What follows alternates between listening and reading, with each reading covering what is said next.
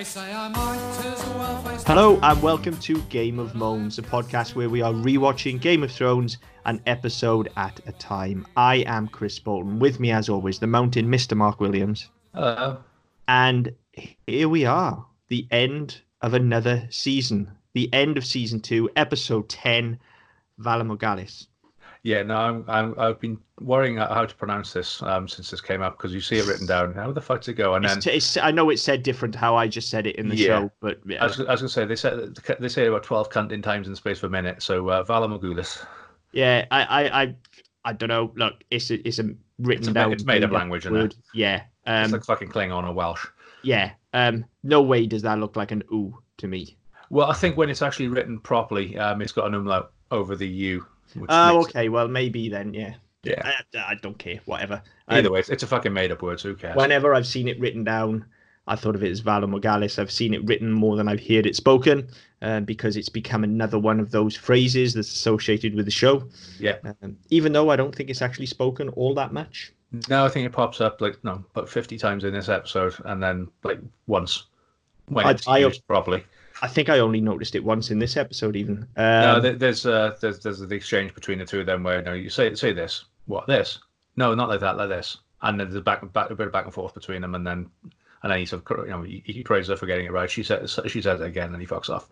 Oh yeah. So that's the one instance I'm thinking of. It must have just been said quite a few times. Yeah. I look, full disclosure, I was not of my brightest and best watching this episode either. I watched it after a weekend away, which did involve some alcohol consumption. Shocking. Some being a moderate way of saying I drank a lot of beer and mead and anything else I could get my hands on. So I wasn't the most alert, but I was aware that he was doing. So, I sucked it up and watched this episode. Okay, so I guess let's dive in. We'll do our season wrap up. Yeah, we're done here, I guess. First thing for me, this opening is oddly paced again. Yeah. Surely a flashback would be more kind of gripping here and more interesting, rather than just opening with kind of Tyrion sort of laying on the bed and us being told what's happened. Surely flashback and show us what happened. Show how he's getting sort of saved from the battle, if you like. Let's wind back and track his journey. That's far more interesting. Well, yeah, again, it's this whole thing of show don't tell, which this show fails at miserably time and time again. The one thing that did strike me, actually, the opening shot, it's an extreme close-up on Tyrion's eye. And for some reason, it's not. It should be a very, very interesting shot, but because of the coloration on it, his eye looks practically the same color as his skin. I don't know why that is. It might just be the screen I was watching on, but it didn't. Nothing about that shot popped at all. Nothing made it stand out. It made me go, oh, fucking hell, that's interesting. And then they did it later on as well with Stannis. Yeah. I don't know. I just don't get why they did that. There are a number of what I would consider to be quite poorly shot images in this episode, to be fair, in stark contrast to last week's. This being one of them. They tend to be close-ups as well. I'll point the other ones out as we go through. But yeah, just in general, this opening was just a complete letdown after last week. Yeah. Last week we kind of, yes, it ended oddly as well. As we said, it had a kind of oddly flat end. Yeah, but there's no third act last week. Yeah, which is why you would expect it here, but there isn't one. Just weird storytelling choice, really. Tyrion incidentally looks like the fucking Elephant Man with all of that bandages and stuff wrapped around him. I don't know if that's intended or not. Probably, to be honest. Yeah. And then, so we get this recanting from Tyrion, which, to be frank, is quite boring. Yeah. He's got nothing to add, really. Then we find out he's no longer Hand of the King. Yeah. And then we sort of get the entrance of Tywin, which we are introduced to Tywin in this episode, but for the course of this episode, via a close-up of his horse shitting on the floor. Yes. In the throne room. Another one of those images that is just poor. All around, this is a poor decision in poor taste. I don't need to see horse shit. No. Why? I get that perhaps we're showing that he has disdain for this whole situation, but in which case, why the fuck is he even here? Because he doesn't have to be.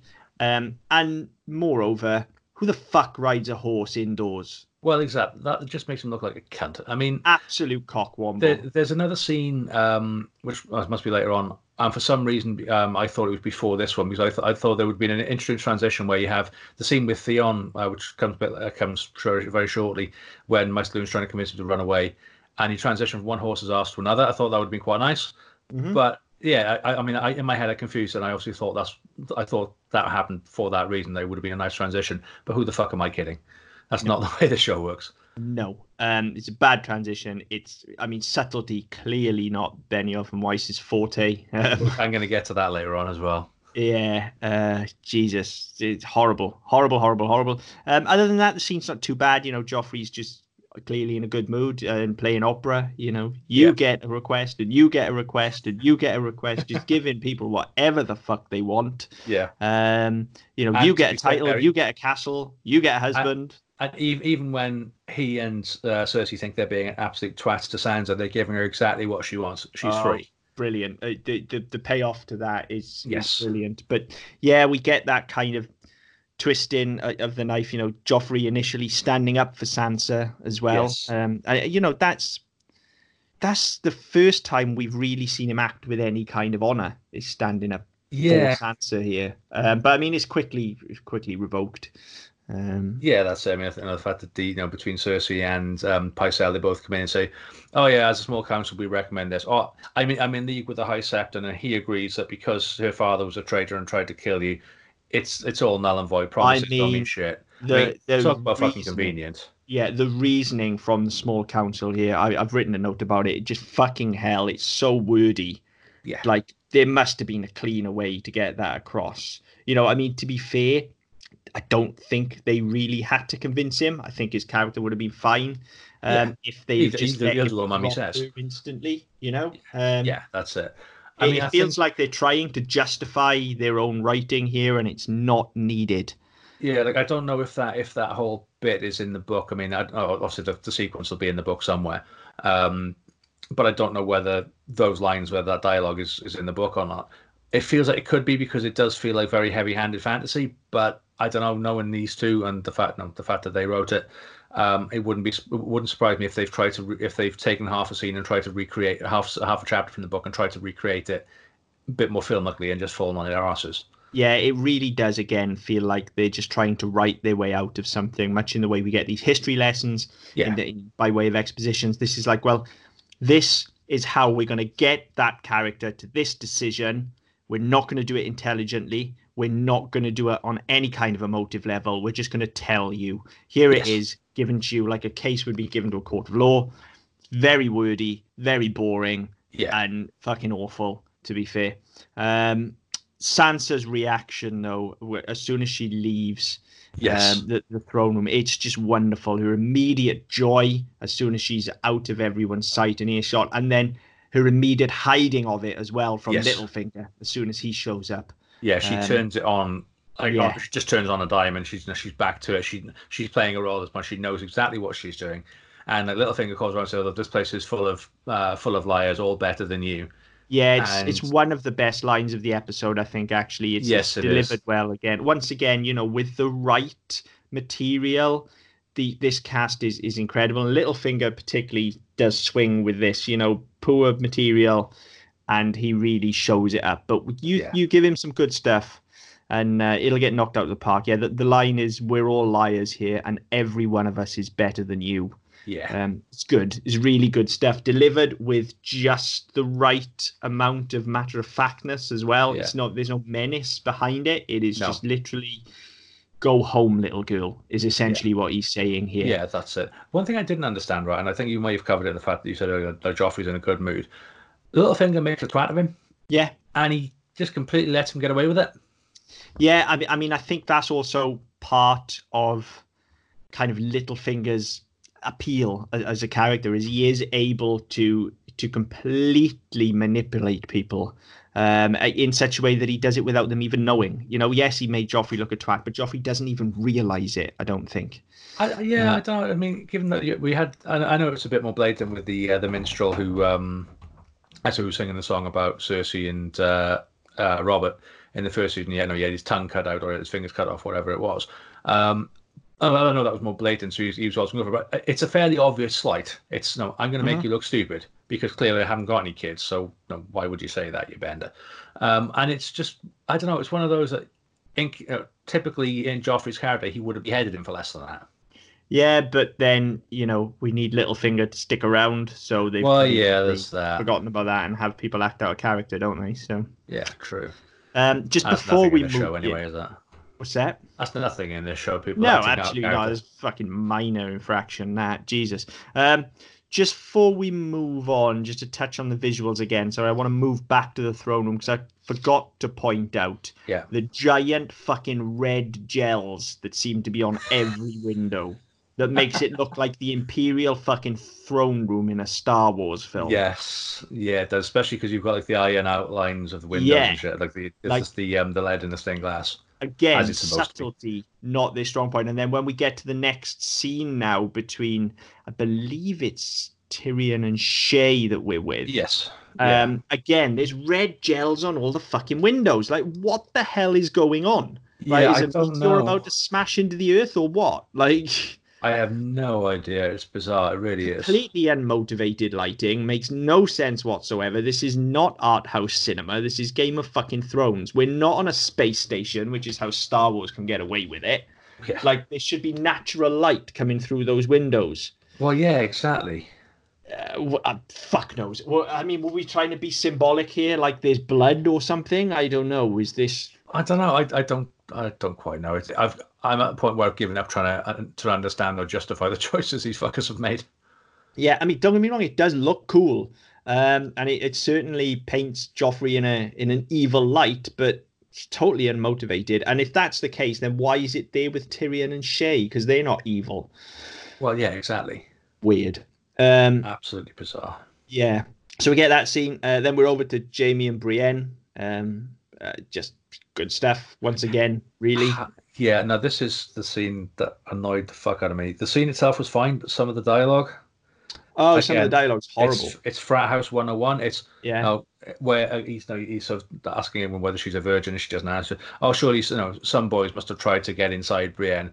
So some have tried. Oh, you part of you wanted it. It's this whole thing of yes, Your Honor, she wanted it. She was gagging for it. It doesn't matter that she said no. She wanted it, and it gets this whole culture and this whole attitude towards women, which it's more prevalent than I remember. And obviously, we've talked about this in a lot this season, but it's a lot more prevalent in the show than I remember from my first watch.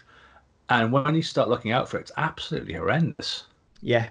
Oh yeah, I mean this sort of stuff just doesn't surprise me with the show ever.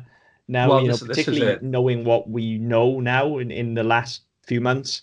Yeah, it's just, again, it's that unfortunate attitude towards women. I think we've covered it so much now that I don't know what more we can say other than I think horrid. I mean, I'm hoping, I don't remember, but I think from memory, I think it does sort of dial back after maybe next season. I'm pretty sure it does. So I don't think it ever goes away though. No, but I think it becomes far less obvious and far less frequent. And I think that's something that I'm hoping we'll pick up as we go through, that as the show evolves. And I'm not saying the characters evolve because they don't change that much, but certainly as the show matures and as the cast become more savvy, all of a sudden we're going to see that dying out a bit more. Yeah. Yeah, so yeah, I agree. The dialogue is bad, but the scene itself I think works quite well. We get to see Brienne just dish out some hot death, which is excellent. Like, just completely eviscerates some guys. It's good. It's fine. We get to a scene between Robb and Kat as they're talking about his marriage, which is some nice mirroring, throwing back to what was happening with Joffrey earlier on in the episode, and just the difference in attitudes between the two houses again here. Joffrey just throwing his marriage away on a whim, without a worry, and Kat here with Robb being like, no, you absolutely can't do this. You have made to an oath. Follow through. You've made an oath. You can't just change your mind. So again, we see that the Starks are honourable, whereas the Lannisters just don't give a fuck, really. Well, yeah, there is that. So yeah, it's a fine scene, again. Yeah, I've got to be honest though. Equals great.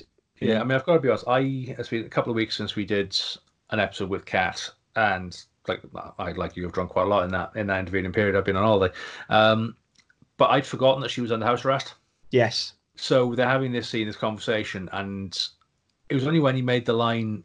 He said, oh, the one parent I have left has no right to pass judgment or something like that. And I said, oh, fuck yeah, I forgot she did that. Yeah. I'd forgotten entirely that she was under house arrest. And then he said that, and then he gets up and fucks off. And the two guards are by the door, the entrance to the tent. I was like, oh, yeah. Just because the exchange between them, there's no hint of any sort of tension or animosity. We're having a conversation about something which she's telling me what I know I should be doing. But on the other hand, I'm not angry, I'm not resentful, which I probably would be in this situation. So I don't know. It seemed quite strange, just because the situation they're in didn't seem to carry across on screen. Yeah, I hadn't really thought of it, to be honest. I did remember she was under house arrest, but I hadn't really thought of it as odd, just because it's mother and son talking about something that mother and son would talk about. But yes, absolutely, I suppose he would be annoyed with her, and that would maybe. I don't think it would necessarily. Yes, I don't think it would stop them having this conversation, but it would definitely colour it, wouldn't it? Yeah, exactly. To a point where you say, "Well, no, what the fuck do you know? I'm going to do it because you're just a traitor anyway." It's this thing of, well, there's no attempt to build on what happened last time. Last time we saw these two, he was having her arrested effectively for betraying him, and now they're all buddy again. Yeah, it's a bit weird. It is a bit weird now you say it. But we just need the scene to get us where we need to go. Yeah, we do, and obviously it pays off later on. Yeah, in general, I think I make this note later on somewhere, but this seems like a good point of touching it now. This in general, this episode, much like the end of season 1 was as well, is just kind of a whistle-stop tour of here's where everyone's at now, just before we close the season off. It's like we saw most of what's happening with the Lannisters last week because we had the whole episode, so they get them out of the way early, and then they're like, right, and now we've got 30 seconds to spend with each character, so here you go, this is where they've ended the season.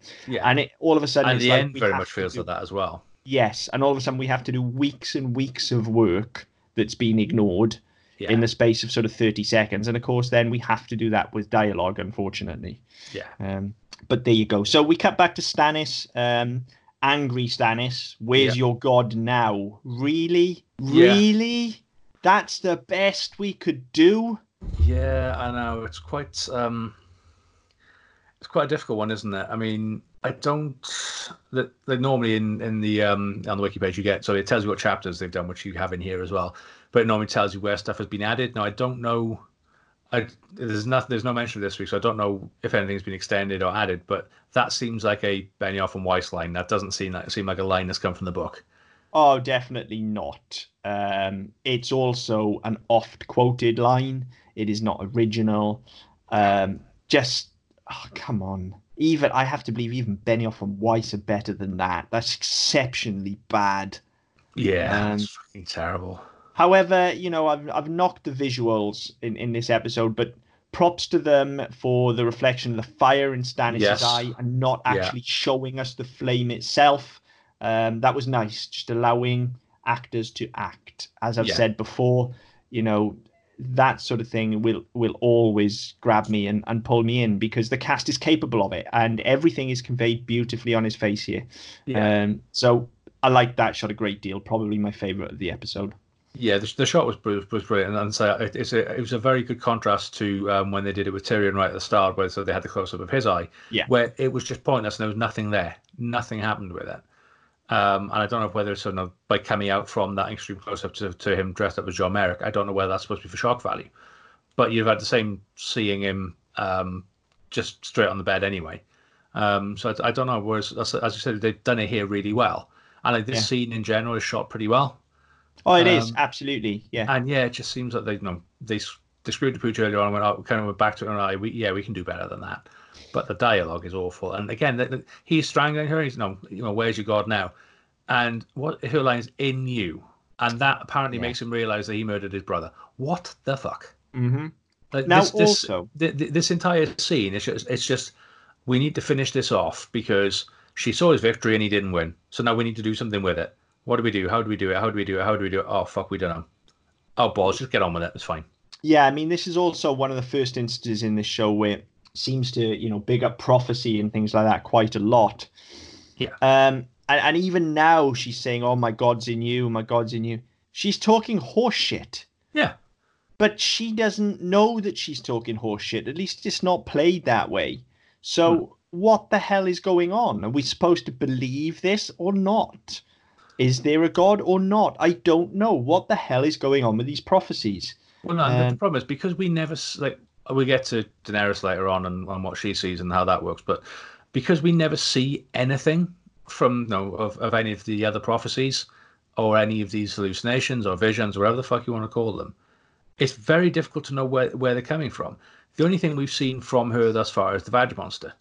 And that's the only thing that's actually been mystical so far. So the whole thing of the Lord of Light, we've not seen anything. The whole thing of prophecies or visions in flames, we've not seen. So all of a sudden, to jump to this, it seems very, again, it's far too convenient. It's just there to move things along without doing any actual work. Yeah, it's just odd. Took me out of the scene a bit as well, to be honest. But that was just a random thought I was having. It's not exclusive to this episode. No, it's true.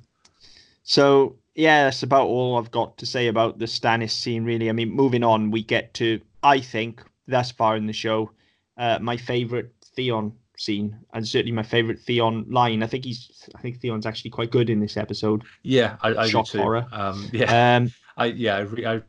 think this is the scene where this is the first one the same with this one with Lewin.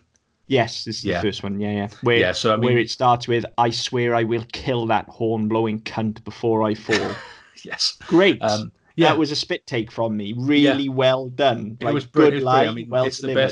It's the best comic line, I think. Definitely. Or one of those comic lines. I think Theon has a few in this episode actually, which is quite a surprise. But then it's a very honest scene. I mean, we talked about a couple of weeks ago where he has a scene with his sister, whose name I can't fucking remember now, Yara, and they have a very frank exchange, a very honest exchange about which kind of sums up their relationship, even if it did confuse the timeline a little bit. This one again, it's Theon being who he actually is, not the character that he's trying to play, and it works quite well. And I think that Lewin is a good foil for him because he's obviously very wise, he's obviously very moral, but also he's practically brought Theon up with the others. He knows him. They know each other. Theon knows he's a good man. And it works quite well, and it ends with Lewin saying, "You don't have to carry on. You can always. There's always time to stop pretending to play the part." And Theon says, "What if I've come too far to stop?" And for me, that was absolutely brilliant. That was a brilliant line, and very much unexpected. It's a very good scene. It might just be my favourite of the episode. Probably not, because we've got something later on that I like, but. It's a very good scene. It's certainly the best Theon's been. But just one other thing I want to touch on with it, before we move on. Aside from all the character stuff that we get with Theon, which I think I totally agree, you're absolutely right. It's nice to see the kind of layers of Theon being pulled back again. We get Theon's undoing in these next couple of scenes, and it's actually handled quite well because they play his undoing off as quite comical, which because his setup has been so comical that sort of nicely mirrors. But part of that, the first thing we get of him after "I will kill that horn-blowing cunt" is he needs help, and so he says to Lewin, "Send more ravens," to which the response, completely deadpan, is, "You killed all the ravens." And it's delivered so perfectly, and it's so well paced, and it's the start of his undoing here of we can't because you killed them, you fucking idiot. Yeah, this is your fault. Yeah. If you want it done, tough shit, because you were stupid and did exactly what I told you not to do. Yeah, and I love it. I love Theon's undoing here, and as I say, it's played very well by Alfie Allen as well. The whole rousing speech that he gives to the troops outside is good as well. He's a cunt. But to be fair, we've seen him grow into a leader now. And this speech he's giving, I think, is every bit as good as Tyrion's was last week. He's given a real good, strong, stirring speech. This is the best he's been as a character. And I'm just starting to get behind him. And then they pull the rug right out from under us. And it's great. Yeah. It's great. Yeah. They totally shut him down. They do, and again, the way they do it is they're talking. I thought he was never going to shut up. And Dagmar says, "I pissed myself at that point." Yeah, it was a nice speech. I didn't want to interrupt. Yeah. And again, it's like, that's just you're not expecting it, because I mean, as a storyline, I've been kind of annoyed and bored with this one all the way through because it's just been pointless. I know. Obviously, it's been building up to what happens next with Theon, but I've just been kind of thinking, right, when's this bit over? When I get to the next bit? When am I getting to the next bit? Because I'm fucking bored. And yeah, I was just starting to think, actually, no, there may be something, because the way and again, watching it from trying to watch it cold, having not seen this for a while, but obviously knowing where it goes, thinking, okay, like I can just about see people starting to get behind him. Oh fuck no. Yeah, I thought it was great. Yeah. Right up until the end, this scene I think is masterfully done on all accounts, and the one before it. I think this is great stuff. I think it's a great payoff to what's gone on the whole season as well. Yeah. We neatly sort of wrap up what Theon has accomplished in this season and set him up for what's happening next season by the men turning on him and stuff. But then we have to go just that step further because it's Game of Thrones, and we have to have a shock death. Yes. Or at least what is apparently death. A shock death. Yeah. As we'll see, Lewin sort of carries through to the end of the episode, but there's absolutely no need for it here. No, none at all. None at all. Pure shock value. Yeah, no. Again, it's quite annoying though. There's no need to, and I think the problem is that we've had more of Lewin in the last couple of weeks since Theon took Winterfell than we've had throughout the show that's been of any value. But again, they hadn't really done enough to make it be. It's not Ned getting his head chopped off, is it? It's like, oh, okay, he's dead then. Yeah, exactly. What impact does that have on the story? Who's avenging Lewin? No one. Well, that's it. I mean, even if you'd, well, at this point we know that Bran and Rickon and Osher and Hodor are still there. So even if one of them witnesses it, it gives it some weight. It gives it some point. Yes. And then the fact that they then find him alive later on under the tree, that's even better. No, that's even better. But as I said, nobody sees it. So who the fuck cares? Yeah. Yep. Just total throwaway death. It's almost like they didn't know how to end the scene, and they didn't realize that actually they could have ended it on the whole. I thought it was a good speech line. They could have ended it on a comic beat because it'd been comic up till that point anyway.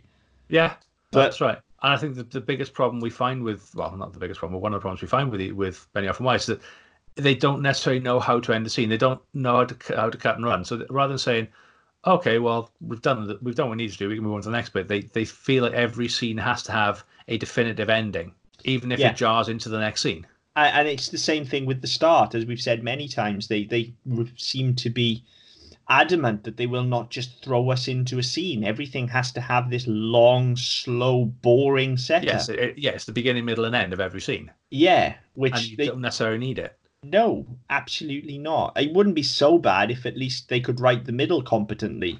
Well, yeah. They can't even do that. So, anyway, moving on. We'll spend another hour ragging on the writers. Yeah, back to Tyrion. He's now powerless. And we get a nice exchange with Varys, where he says, the king won't give you any honors and history won't remember you. It needed saying, essentially. Tyrion is now an unsung hero, which if anything is the measure of a hero. He didn't do it for honor. He didn't do it for recognition. He did it because it needed doing. Yeah, and I think as well it was the right thing. Yeah, and I think the thing as well is that it kind of sets up who Tyrion is the entire show, is that people will never know his part in things, but he doesn't want them to. He doesn't need them to. He just needs them to be done, and he needs to know that he's done what he can. And the people directly involved need to know that he's done what he can. Beyond that, he doesn't give two fucks. And the entire closing sequence in season 8, it's entirely about that.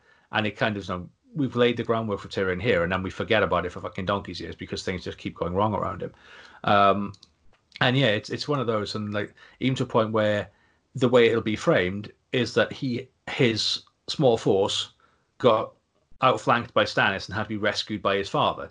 That's what history will remember. The battle was won when Tywin and his lot came swooping in, and for everything that Tyrion did, with the ship and the wildfire and the flanking and chopping the guy's leg off with the axe, all of that gets forgotten about because Tywin had to come and rescue him. Yeah. And I think the biggest tragedy of Tyrion as a character is that he is never allowed to move on. He is never allowed to develop, and he's never allowed to be anything other than the imp and the figure of fun. Even when things, when he does things very seriously and things go very right, he is still there to be derided and to be chastised, and he never gets past that, unfortunately. No, or never that we see anywhere else. Things happen off screen at the end, which may allude otherwise. But no, we always see Tyrion as that. No, he's there, and you know, however well things are going, something's going to go pear-shaped. Yeah, and he's going to end up on his arse or in hospital or whatever. Yeah, he tends to end up being rescued from battles quite a lot, doesn't he? Yes. But, you know, nevertheless, it needed saying. It needed laying out here, I think, in terms of this battle. And I think Varys was the right person to do it. Yeah. We then get Shae sort of wanting to see his scar. Yeah. And it is a badass scar. Yeah. I mean, to be fair as well, it would be so tempting, and I thought they were going to do it, is that... the way he's bandaged up is so fucking rough anyway, but you can see bits of blood poking through the bandage and stuff like that, and I thought it was going to slide off. And I remember thinking, if that's not stuck on and doesn't hurt when it comes off, I'm going to be pissed off, because again, that's just a lack of attention to detail. But to be fair, whether it was part of the glue that made the prosthetic or not, I don't know, but it looked like it fucking hurt when she pulled the bandage off. Yes, it did. So that's good. You know, this scene then with Shae continues to be good. You know, you get the whole exchange with, you know, fuck your money. Shae's great, as I've said several times. The whole thing of calling out his bullshit, where he's like, no, I should pay you double. I know. I said, oh no, poor me. I'm ugly now. Nobody loves me. And again, she just doesn't put up with it. She's like, I'm not here because of your money. I was here because of your money. That's what brought me to you in the first place. But I've already told you time and time and time again, I'm not interested in your money. All I'm interested in is you. To a point where I'll prove that. Let's just get a boat and fuck off. Yeah, she's great. She's great. And it's him that wants to cling on. It's him that wants to stay there. Now, however, this is my problem with this scene. I know he's just been through a reasonably traumatic experience, and he's got his scar, and he's feeling particularly low. I get that, but this is so drastically at odds with the character that we've had for the last 2 seasons. You know, the character who's searching for adventure, who's not afraid to poke a bear in Joffrey, who wants to piss off the wall. Yeah. And all of a sudden, he just wants to lock himself in a room in King's Landing. Yes, he's scared. It's too much of an about face for me. It's too sharp. You know, I can understand how being in a battle like this and picking the scarf, I can understand how that gets you there. I can understand how he could be shell-shocked even, but it just comes out of nowhere. We see no transition to that at all. No, nothing whatsoever. And even to the point where the fact that we brought it up last week, and I asked the question about who attacked him because it looked like a gold cloak, and that's answered in this scene. But again, it's the sort of thing that Cersei would crow about. Yeah. To a point where you'd expect her to be delivering the news herself. Yeah. And it's just completely thrown away. It's like, one of the city guard who's supposed to be working for Bronn tried to kill you, but there you go. Why? Yeah. Who is he? Why did that happen? Yeah. What's his motivation? Who sent him? What was the point in that? We know he's had his ups and downs with Cersei. We've seen that all the way through. But what makes this bit different to before? Yeah. And it just seems completely unmotivated. Yeah, it's poor. From a character point of view, this scene is poor. I think there's some good stuff in here, as I say, but it really doesn't make sense to me at all. So there's that. Then we cut back to Robb wedding in secret. All fine, but the scene just seems it's short and it just seems hollow. It is, but also it doesn't. It feels like it interrupt. To me, it felt it interrupted the flow of the episode. I agree. It just feels like they've put it there because they think it needs to be there instead of putting it in the opening of next season. Well, yeah, and I think that if you think back to the end of season 1, where at the end of the episode we kind of we did all of our greatest hits tour, and then we kind of had a bit of Jon and a bit of Dany, and it was very drawn out, and it seems like it belonged in that bit. They didn't need the dialogue. You could have quite happily just shown them while other stuff is happening, while music is swelling, and you're going from storyline to storyline to storyline, just to bring things to an end. Have the tying of hands and all the rest of it. Have that in silence, without dialogue, and carry on. You're exactly right. That is exactly how it should have been done. Because actually, we don't see a payoff to this episode anyway. No. So that is exactly what should have happened. I can't believe how obvious that is. What a bunch of fucking idiots they are for not doing that.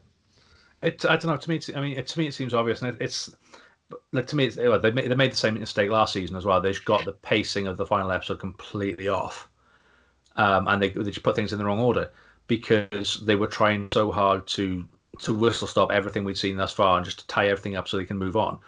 They did a better job of it this year than last year, granted, but this scene just completely pulled me out. Yeah, me too. So we then get over to Dany, who in this episode at least is, I think, the best she's been all season. I liked her part of this episode, I've got to be honest. Yeah, I think Karth finally pays off here. It's just taken far too long for us to get this. But what they've accomplished, they could have accomplished in 2 or 3 episodes. Well, yeah, I mean, the thing is, from McCarthy's perspective, that this story's done now. Yeah. By the end of this episode. But they're no further along, really, than they were. Oh, no, I've got a note about that later on. She's gone nowhere as a character this season, but Karth at least as a kind of MacGuffin for her to just get to this town and fight some baddies. Yeah, it's fine, but we could have done that in. Yeah, we could instead of having the shit in the shit in the desert where they're all starving and all the rest of it. No, when we've got 3 episodes of that, they come to the city and we have that, and by the midpoint of the season we're done, and then they can move on to the next thing. It just didn't. Yeah, it's annoying, but I mean the stuff in Karth itself I thought was good. Great, all good. You know, we get lines like. There's no guards. The warlocks kill with sorcery, not steel. It's good stuff. It's tense and it's foreboding. Yeah, and like it kind of feels like it's men on a mission kind of stuff. Or and like women on a mission, as it is. Yeah, even Daenerys when Jorah says that they kill with sorcery, not steel. Let them try again. She's like, fuck this. They've got my dragons. I'm going. Yeah. No, I'm gonna fight. Yeah, it's men on a mission. It really is. Like we're going in there for the dragons, and it's exciting. It's good stuff. It is. And again, the whole thing where Jorah's following around the obelisk, the tower or obelisk or whatever the fuck it is, and she just dips out of sight, and then all of a sudden he rounds the curve, and the Dothraki guy's there, and Daenerys is nowhere to be seen. Only thing that blows it for me is that they start shouting Khaleesi from outside. She's inside. Yeah. And you can still hear them shouting. Now, surely the whole thing of it being sensory deprivation and completely magical and the rest of it, cut off the noise from outside. Yeah, now that's Terror 101. Bad. That's bad, yeah.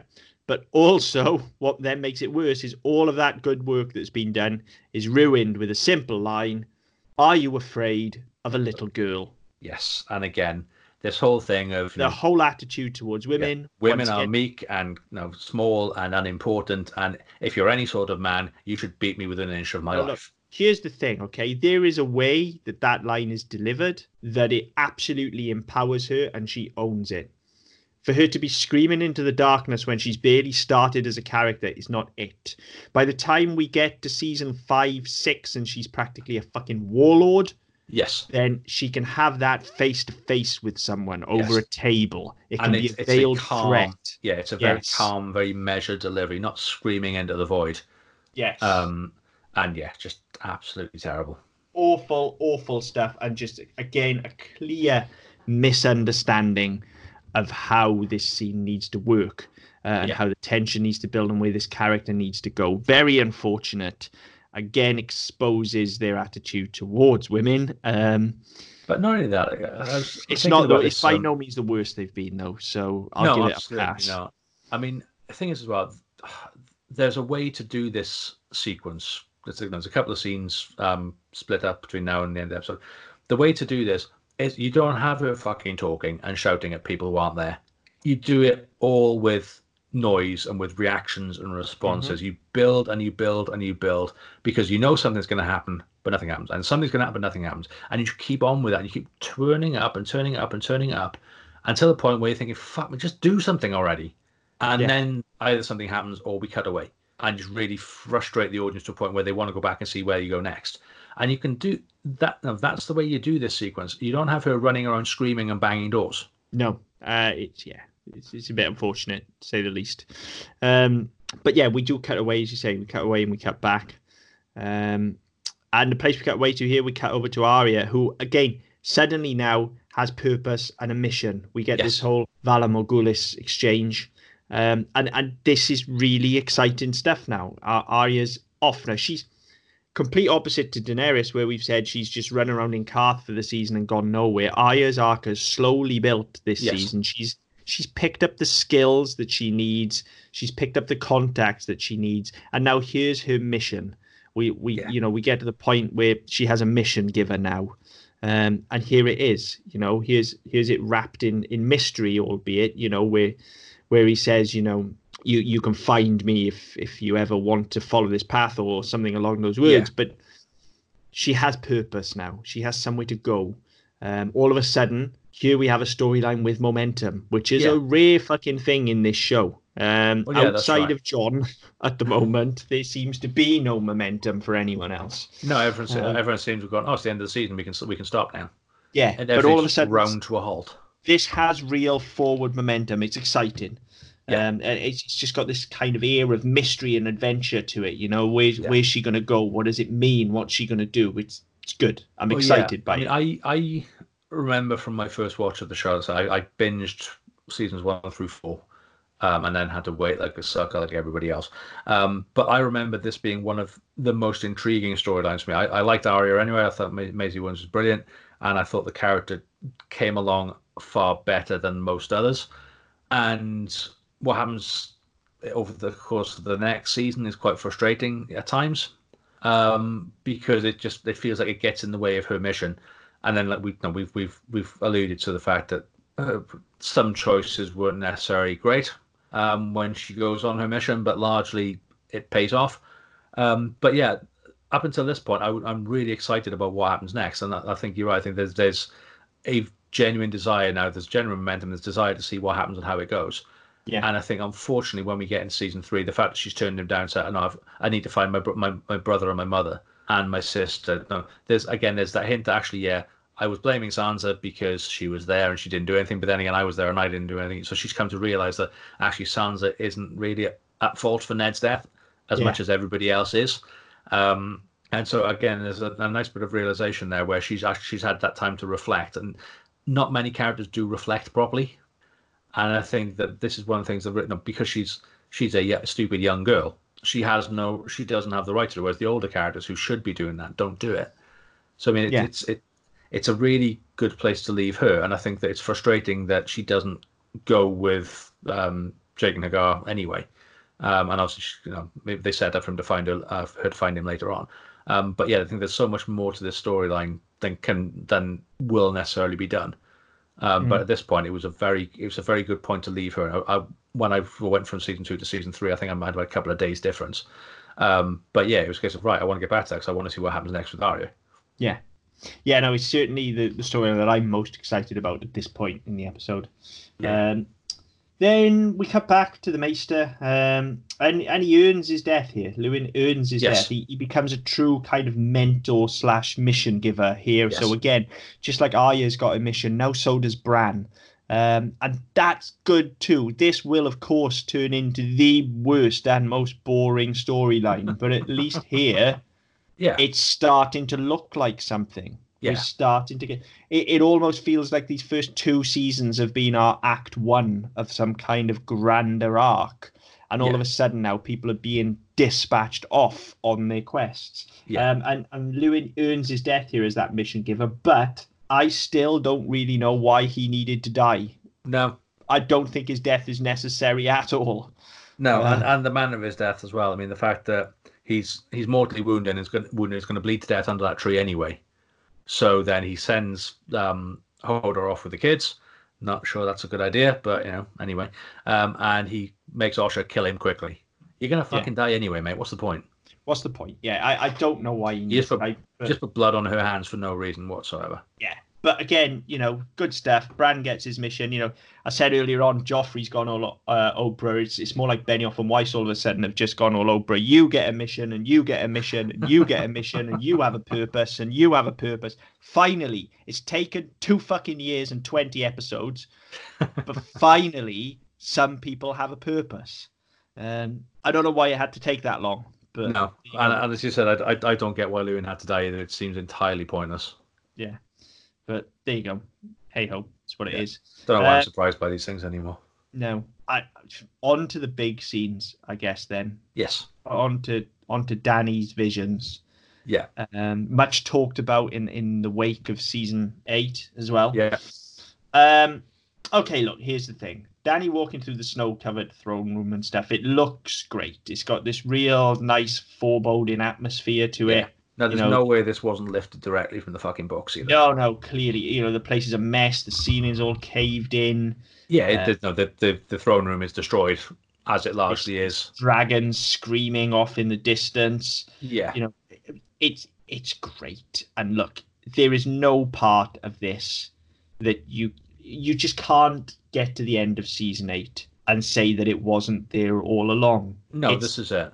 This is the most blatant reveal to you. It's here. Everything is here. It is. And I mean, like, obviously, it's difficult now to say what I'm about to say without spoiling the ending. So if you haven't seen the end of season 8, A, why the fuck are you listening to us? But B, close your ears for about 10 seconds, go and put the kettle on or something. Wait. We'll just give people a chance to fast forward. Let's go for what, 10 seconds then? Yeah, cool. Okay, skip 10 seconds in 5, 4, 3, 2, 1. Yeah, so there's a very obvious bit where she's in the throne room and the throne's covered in snow, and she goes to it. She goes to put her hand on the Iron Throne, and then she's pulled back by the sound of the dragon screaming and all the rest of it. And it's so fucking. It's a very heavy-handed metaphor of the sun. It's so close but so far sort of thing. Mm-hmm. And they're going to hammer that later on. And again, this whole scene might as well be the fucking last episode. It's right there. Yeah, symbolically, it's right there. And I think people are probably back now. I think they probably are. I think you did very well actually to avoid spoilers. So even if they came back a bit early or you ran on too long, I think you're safe. But yeah, symbolically, it's all there. And I agree, this must have been lifted from the book, but it's well handled. It looks great. Yes. It's good. It's good stuff. As you say, it's difficult to talk about it in detail without getting into season 8. So I guess we'll throw back to this in God knows how long. But when we get to the end, 54 episodes or something like that. When we get to the end of season 8, we'll throw back and discuss all of this then. But it's all there. And if we don't, listeners, please email us and let us know, because we'll have forgotten. We will, because I'll have stuff to say about it. So then we move into the next vision, and it's fucking Aquaman. Yeah. Great. Aquaman with the hairiest the non-hairiest hairy kid I've ever seen. Because there's no way at that age that kid would have that fucking mop ahead. No. It's nice to see Aquaman back, though. Yeah. Freaky kid aside. Yeah. And again, some the dialogue isn't entirely befitting of him, but again, it's her construct of him, so it kind of fits, I guess. But now, but here's the thing, okay? For all we've just said about the scene that precedes this, then throwing this in suggests to me that the whole idea here is Dany's going through a kind of temptation trial sort of thing. Like, here's everything you want. Here's the Iron Throne. You can have that if you let us have your dragons. Yeah. Here's Drogo. You can have him back. You can be happy with him here. Just let us kill you. You can see him in the afterlife. You can have all of this. You can be a queen. Yeah. You can get the throne. You can have Drogo. Right. Now, if it's meant to be temptation, then it completely devalues the earlier premonition of the throne, because then that's not a premonition. Yeah. That is kind of temptation. It's just showing her what she wants. Yeah, exactly. And I hadn't really thought of it in that context. The other part of it as well, actually, where again it's a nice bit of premonition, where she goes through the gate in the wall. Yeah. And out into the snow, and then she finds the tent, and when she goes into the tent, she's back in the desert. And it's all fucked up and geographically nonsense and shit like that. But again, there's some nice touches like that. But it just, you're right. It does, when you think about it in that context, it doesn't make any sense, because it's one thing or the other. It can't be both. Can't be both. No, and it's definitely meant to be temptation here, I think, rather than premonition. Because why would they be showing a premonition? She's a threat to them. Well, and not only that. I mean, as I say, it can't be premonition because Aquaman's already dead. But the whole thing, if it's supposed to be a temptation, it's not handled very well. He doesn't try to persuade it to stay. No.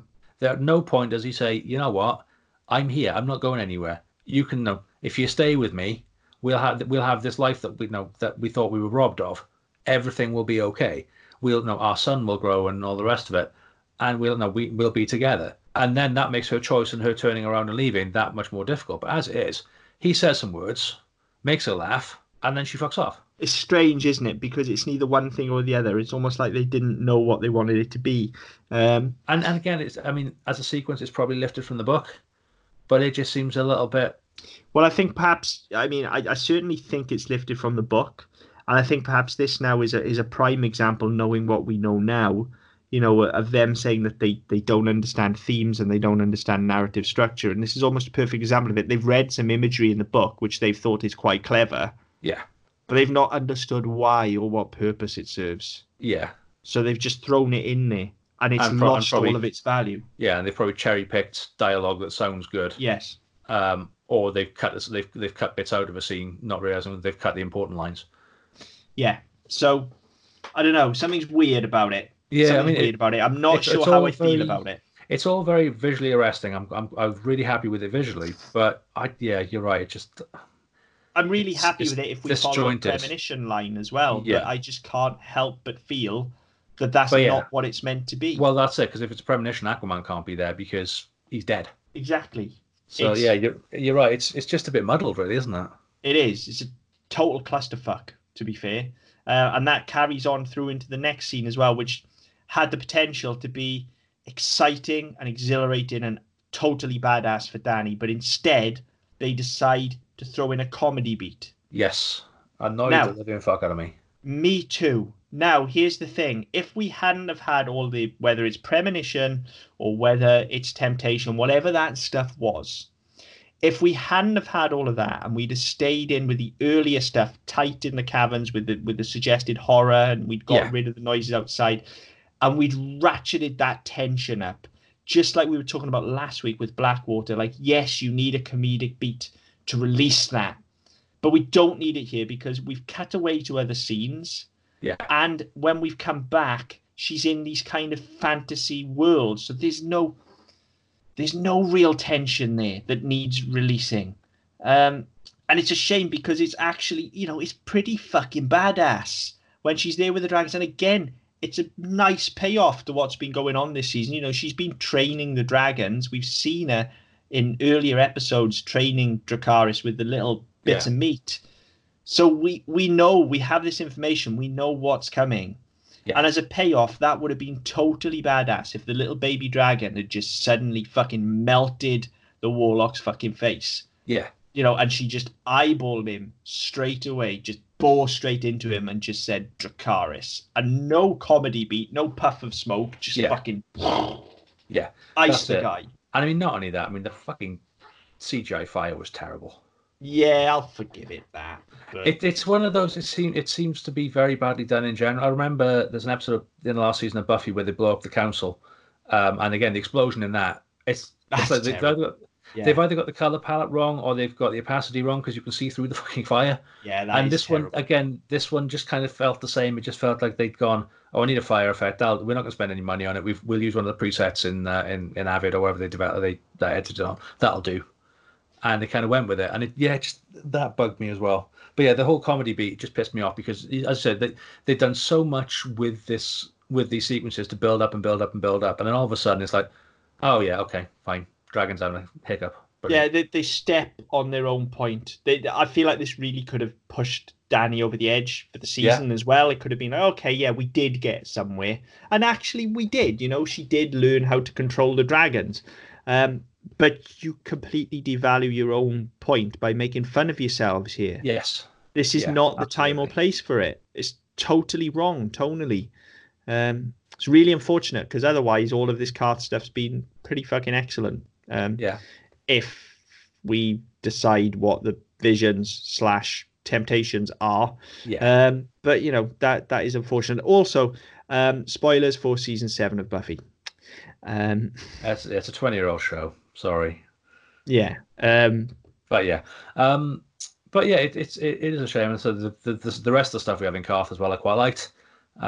Whereby we find out Zaro come watch his fucking face is actually broke. So this whole thing about being the richest man in Carth and all the rest, that's all bollocks. And again, Dany gets a nice fucking vengeful, scornful murder under her belt, where she takes him and her former handmaiden and locks them in an empty vault to starve to death. Yeah, I mean, actually, that's in a couple of scenes' time, but yeah, we can cover that now and cut. But no, it's fine. We can cover that now and cut back. But yeah, Dany taking her revenge. She just grows that little bit further towards this kind of, as I say, this fearless warlord that she will become. You know, and at this point, at the end of this season, at the end of this episode, she has literally conquered Karth. She has just taken it by force. Well, now, yeah, I mean, it doesn't seem that impressive because she's done it on her own with 3 little dragons, but she has just forcefully taken Karth. Well, I mean, to be fair, she hasn't. It's kind of like what will happen to Winterfell in the next series, whereby Theon took it and then somebody takes it from him. And like same as in here, Xaro took Karth and then she took it from him. So so he did all the hard work by killing the other 11 of the 13, and then she just killed the last 2. But she still did it, and she did it with blood. With literally blood fire and blood. Yeah, funny again, that. Yeah. So, you know, there we are again, folks. To be fair, she did warn them in like episode 6. That's what was coming. She did. Can't say she wasn't fair. Yeah. So there you go. So that we've sort of jumped a few scenes together, but that's where Dany ends up here. And the Dothraki get to loot. The Dothraki get to loot the house they wanted to loot in the first place. Yeah. So that was quite nice for them as well. They get a nice little moment. But, you know, ultimately, other than conquering Karth and learning how to train her dragons, she hasn't really grown that much this season at all. She has just meandered to this point. It almost feels like she's gone full circle. You know, she started the season with kind of no purpose and nowhere to go. You know, she just needed to find some way to set down roots. Yeah. She did. They took her dragons. She killed them all. So now... she's we're kind back of to square one. Where does she go now?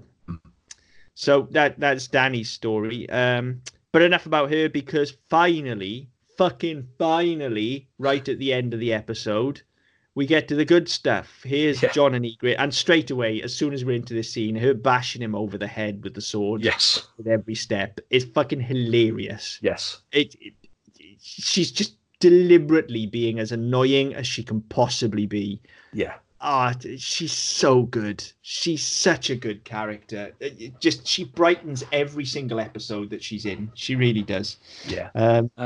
But again, this scene. I mean, last time we saw these guys, Halfhand have convinced Jon very quickly, without explaining what the fucking plan is, that he needs to get inside Mance's camp, and it'd be good to have a spy in the camp and all the rest of it. At some point, there's something unspoken in this one where they decide that in order to achieve this properly, he has to kill him. Yeah, it's a bit. How the fuck did he get to that point? It is a bit weird, but yeah, just quickly before we get to that, just to pick up on it as well, just to briefly swing back around to Jon and Ygritte's relationship, and then we'll move on for it. I do just also want to point out that they are now starting to grow as well as a couple. We've had the thing with her beating him, but now he's giving it back to her as well. Yeah. He sort of turns it back around her and says, "You're like a baby with a rattle." Yeah. And they start having an actual squabble here. Yeah. So that relationship is clearly growing. Before this fight even happens, these two are clearly entrenched now. Yes. You know, they are an item by this point. You definitely get the impression that he's now affectionately ribbing her back. Yeah. So that happens. But yeah, then there's this kind of, they just start fucking fighting out of nowhere. It's out of nowhere, and again, like, you get this whole thing where Halfhand's goading him, or did you trait the father teach that, was your whore mother and all this stuff, and then there's really, considering they're both tied up, it's quite a vicious fight. There's headbutts and all sorts of shit going on. But at what point does Jon snap and go, "Fuck you, I'm going to kill you"? It's a bit much, isn't it? It comes from and again, it's cold-blooded murder. That's as well. We talk about character beats and we talk about missteps with character. This for me is a massive one, because that's not Jon. Jon doesn't do that. He has a temper. Yes, he has buttons to push, and obviously Halfhand knows what they are. He's not a cold-blooded killer. He would knock him on his ass. Yeah, and put a sword to his throat and tell him to stay down, but he doesn't stab him through the fucking gut. No, and it also actually steps on the scene, because, of course, the whole idea is that the wildlings then accept Jon, but they accept him so quickly based on what is just an act of murder.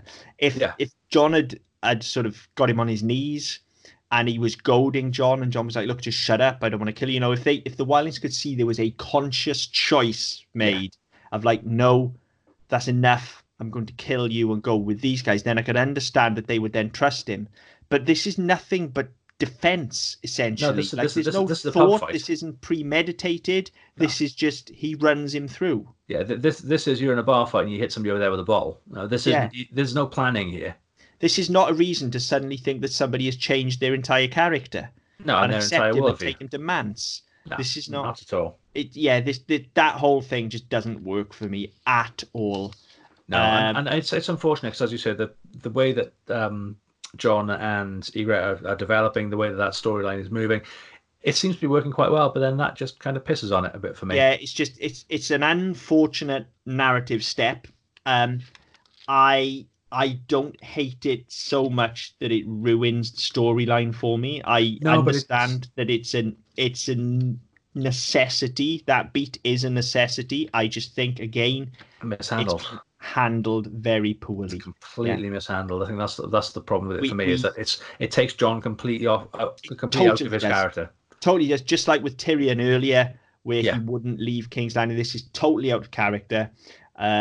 It doesn't land as a beat at all. No. But just like the thing with Tyrion as well, it kind of gets us where we need to go. So I think that's begrudgingly going, okay. That's why it bugs me. That's why it bugs me, because it's just like, again, we talked earlier on that they didn't know how to get from A to B. Yeah. So this is how they did it. Yeah. They took a detour via Z. Yes. Hang on, that's just too big a fucking leap. I'm sorry. No, and the thing is, like, you can absolutely get to A to B via this route. Jon can kill him. It's fine. As I say, I've no problem with that as a beat. I think that's actually the way to go with it. That's fine. It's the way it's been handled, because we've spent so much time every fucking where else this episode seeing stuff that we don't necessarily need to see. Yeah, and we didn't see them last week either, so we haven't seen these like 2.5 episodes at this point. Yeah. Exactly. So it just seems to come out of nowhere. And more than anything, there at least needed to be some sort of look of recognition between the two of them, so that he could say, Jon, it's okay. You need to do this. Yeah. And that's a simple shot. Yeah. Eye line to eye line, match them. That's it. They just need to share a look of like, it's okay. I get it. This is the plan. Yeah. And then Jon can have a big showy gesture and call him all the bastards under the sun for what he's been saying about his father or whatever, run him through, and then it feels earned. And then it feels like he's consciously killing him, and then it feels like the wildlings would accept him. Yeah. But there's none of that. That just doesn't happen. Whatsoever. So, again, this stuff's not difficult. Well, you think not, but apparently so. Yeah. And so then, obviously, we go back to Dany, but we've talked about that already. So we're then back with Sam and the rest of the crows. And this is nice. 3 blows on the horn. Yeah. Played for and got. Beautifully seeded earlier on in the season. Yeah. Absolutely played for and got. This scene is phenomenal. It gets me very excited, because anytime we see White Walkers, I'm happy. Yeah. And we don't just see 1 or 2. Fucking loads of them. Fine. A couple of under. But I really like to see there are two bits that stood out for me, but both with Sam, where he's scrambling because he's fallen on his face and he's trying to get behind the rock. If he pulls his cloak over himself, he looks like the fucking rock. Yeah. Like, literally, he could have just blended in and been another rock that had gone around him and not seen him. The second part, he's hiding behind the rock and he looks the guy, the White Walker commanding the rest of the Whites, dead in the eyes. He gets acknowledged. The guy looks back and then shrieks and sends them forwards towards the wall. But he Is doesn't. he a fucking T-Rex? No, but he doesn't. This is the thing. This is just another one of those things that's very poorly shot. I said there were several, and this is the worst example of that. When it cuts back to the wide, he's still behind the rock, behind Sam. That eye line doesn't match at all. They did not look at each other. Oh, for fuck's sake. It is just very poorly shot to suggest that. Because that is just surveying his surroundings. But because that confused the piss out of me, because I was like, because their eye lines match. Yeah. But because there's a direct cut between them and their eye lines match, narratively, and it's right, we've been conditioned to think of things this way over generations. Narratively, we think they're looking at each other. But when it cuts back to the wide, they're not. They haven't seen Sam. They're walking around him. Okay, that's fine. But again, I say we've been conditioned to that for generations. But there's no way that's a deliberate choice by these fucking idiots. Oh, no, absolutely not. I'm not defending it. I'm not defending it. This is a terrible. fuck up. It's terrible. But I did the same thing. I had to watch it twice. That makes a lot more sense. Because I was like, hang on a minute, he's just seen him. He looked him dead in the eye, and that's the bit that really confused me. Because unless he's a T-Rex and he needs movement, that made no sense whatsoever. No, he doesn't see him. But that doesn't explain how once they've walked past the rock, they don't see Sam. Well, if they don't look back, then maybe they won't. But yeah. But yeah, it just didn't make any sense. Very confusing, very poor. But again, what comes after that, where you see dozens, if not hundreds, of whites converging at this point, and you can see the wall in the distance. Fucking A, I love that. This is the show I want. This is what we needed. This is what was teased from that very first scene in the very first episode. Yeah, White Walkers, things that can't be killed. And you see them walking around with axes in their heads and shit like that, and them shuffling along, the horse with all the fucking mangy face and the skin hanging off. Awesome. Absolutely beautifully done. Not beautiful to look at, but beautifully done. This is the show that when I saw that first scene, that's what I wanted.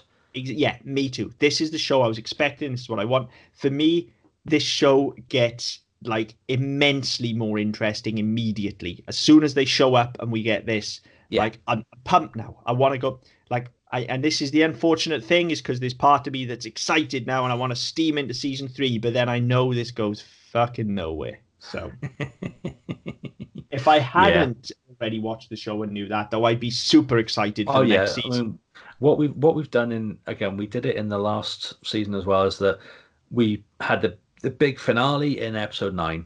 So then episode 10 is kind of like, okay, well, let's just go back and we'll tell you everything we've done. Just remind you, in case you're that fucking stupid you can't remember last week.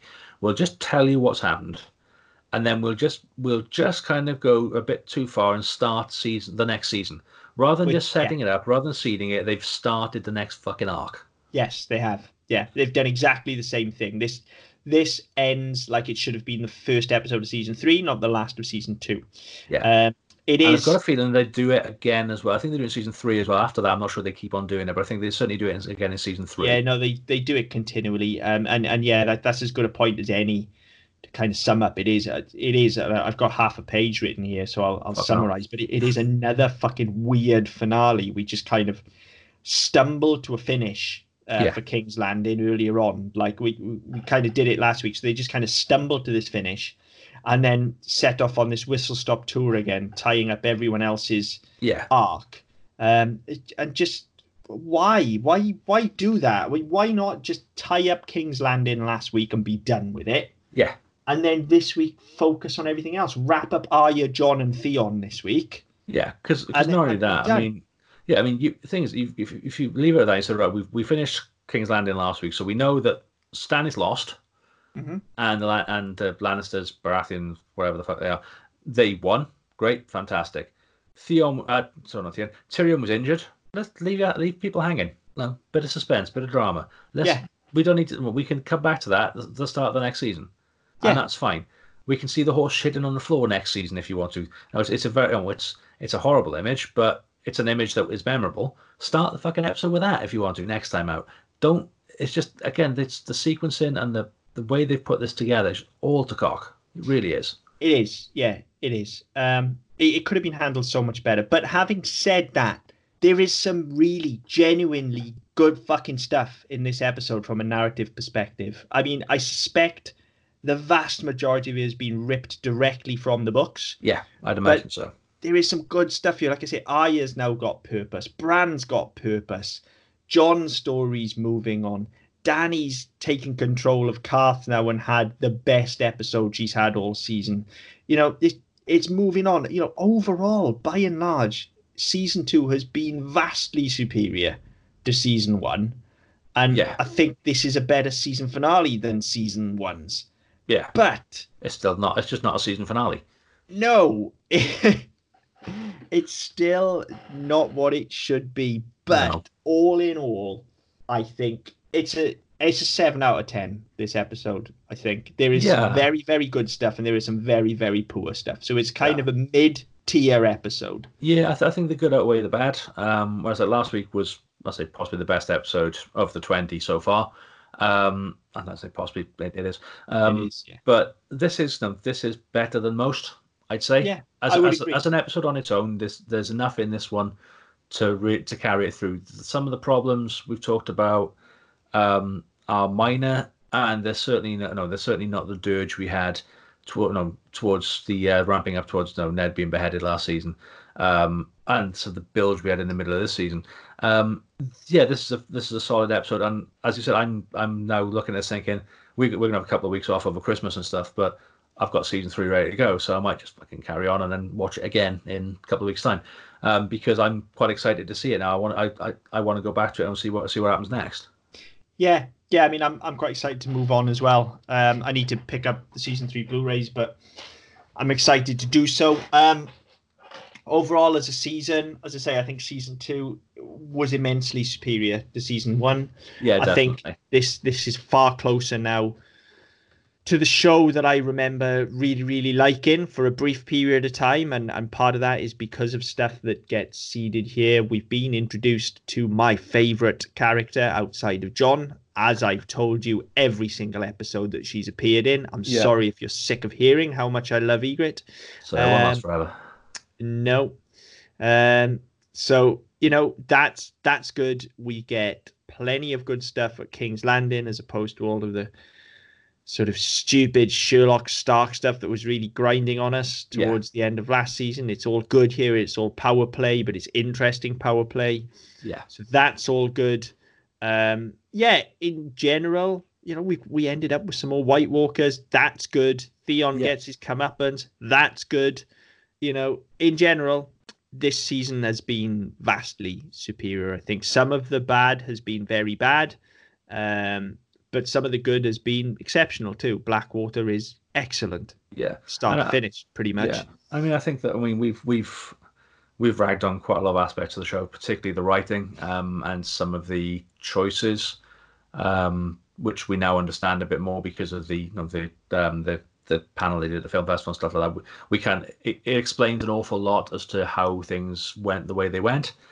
Some of the cultural aspects in terms of the production are still largely unforgivable, and I think that just the way, I think after this point, the level of gratuitous tits dies down. I think the level of what's been dubbed sexposition eases off, because actually, I don't know whether it was the backlash to it or whether the fact that there was an actual story to tell that didn't involve fisting hookers. It just kind of eases off a bit to a point where it's easy to forget as you go through season 6 into season 7 that even happened during the show, because it more or less goes away. There's still been far too much of it in the show, and I think we've been quite vocal about that. And it's just one of those that it's a better season than last season, but there are still problems with it. I'm waiting for the point where we get to at that point where I can say, look, I don't mind the show. I'm not watching it thinking, what the fuck are they going to do wrong this week? How are they going to cock it up this time? And that's because when I watched it first time, yes, I had problems coming through, especially sort of season 6, 7, and 8. But by and large, I enjoyed watching it. And it was a show that I was a fan of. And then doing the rewatch, it's far too easy to be negative, and I'm trying to get away from that. And I'm hoping that from season 3 onwards, that's going to be the case, where we can start being a bit more constructive and a bit more positive about things. I hope so. I have a very muddled memory of season 3. There are some events that I think happened in season 3 that may not. There are some that I definitely know happened in season 3. But yeah, I have I think 3 and 4 specifically kind of merge into one for me for some reason. So it'll be interesting to see just how much of season 3 I remember. Some of the stuff that I do remember, I'm going to take huge issue with. So if that is season 3, you can look forward to that. This show's definitely going to earn its title. Yeah. But then there's also some really good stuff as well. And I think one of my favorite episodes crops up, but I've got a feeling that's season 4 rather than 3. But we'll see as we go through. We're going to take a short break, as we did at the end of season 1, so we could recharge our batteries a bit. But then, we'll dive back into it. And I think we'll dive into it coming from a far more positive position than we were when we started season 2 after season 1. I think it's fair to say the show's won us back slightly here. Yeah, definitely. I mean, I talked to a couple of people who listen, and they were quite shocked how negative and how down we were by the end of the last season. Maybe not the last episode. The last episode picked up a bit, but certainly sort of 1.7, 1.8. I was thinking we were going to struggle to get through to the end of the season, let alone another 7 after that. It was hard. It was hard. Yeah. And like, obviously, we record a couple of days in advance of when it gets released, so people are behind us all the time. But the general consensus has been that this has been a lot more. This has been a lot more enjoyable for people to listen to because we've enjoyed watching it more. And I think that's sort of told. And I think that for me, as I agree, it's been a far better season than season 1. There are still lots and lots of problems, and I think that the problems we've had will, by and large, peter out and be replaced with new problems, which will come more to the fact that they're writing shit that no fucker on the staff can remember. So when you get to the end and they haven't done it, they just go, well, never mind. Yes. And I did read. I've read this before, but I read it again today. Which it's something that hasn't come up in the show yet, so we'll talk about it off air.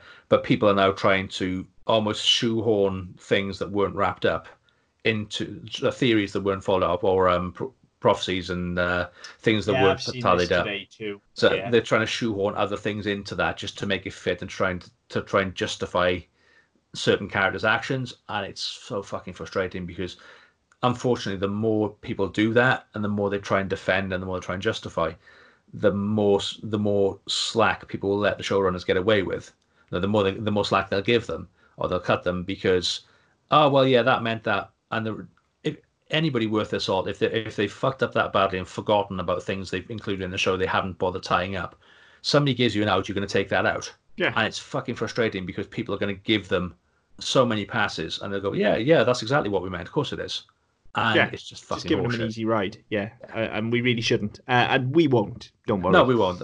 Otherwise, there's no point in doing the show, is there? No, it's called Game of Moans for a reason. Absolutely. If you hadn't guessed, after 20 episodes, we moan a lot. Just a bit. But strap yourselves in, seriously, because I still haven't hit my real issues with this show yet. Believe it or not. My big red button hasn't been pressed yet. When I hit that, things are going to go south. Yeah, it's coming. Yeah, just like winter, it's coming. Well, is it though? Because no fuckers mentioned it this season. No, not once. I think Kat mentioned it, didn't she? When she got in, they are in between Renly and summer and winter is coming. Yeah, I think that's the only time. The worst line in the show thus far, probably. Well, no, clearly not, because it's not as bad as Play with Her Arse, is it? So I mean, it's it's one of those. It's just unfulfilled promise. The winter is coming. But I think that's probably as good a point as any to leave it. As always, if you've got any thoughts on what we've been talking about tonight or the season in general, please get in touch. You can email us gom@ddpodcast.net. You can find us on Facebook with the Double Down Podcast Network. You can find us on Twitter @ddpodcastnet. You can go to our website, ddpodcast.net. You find our previous episodes, our other shows, some partner shows. Have a listen, have a bit of a catch up on some other stuff while we're taking a break. But until next time. Game over.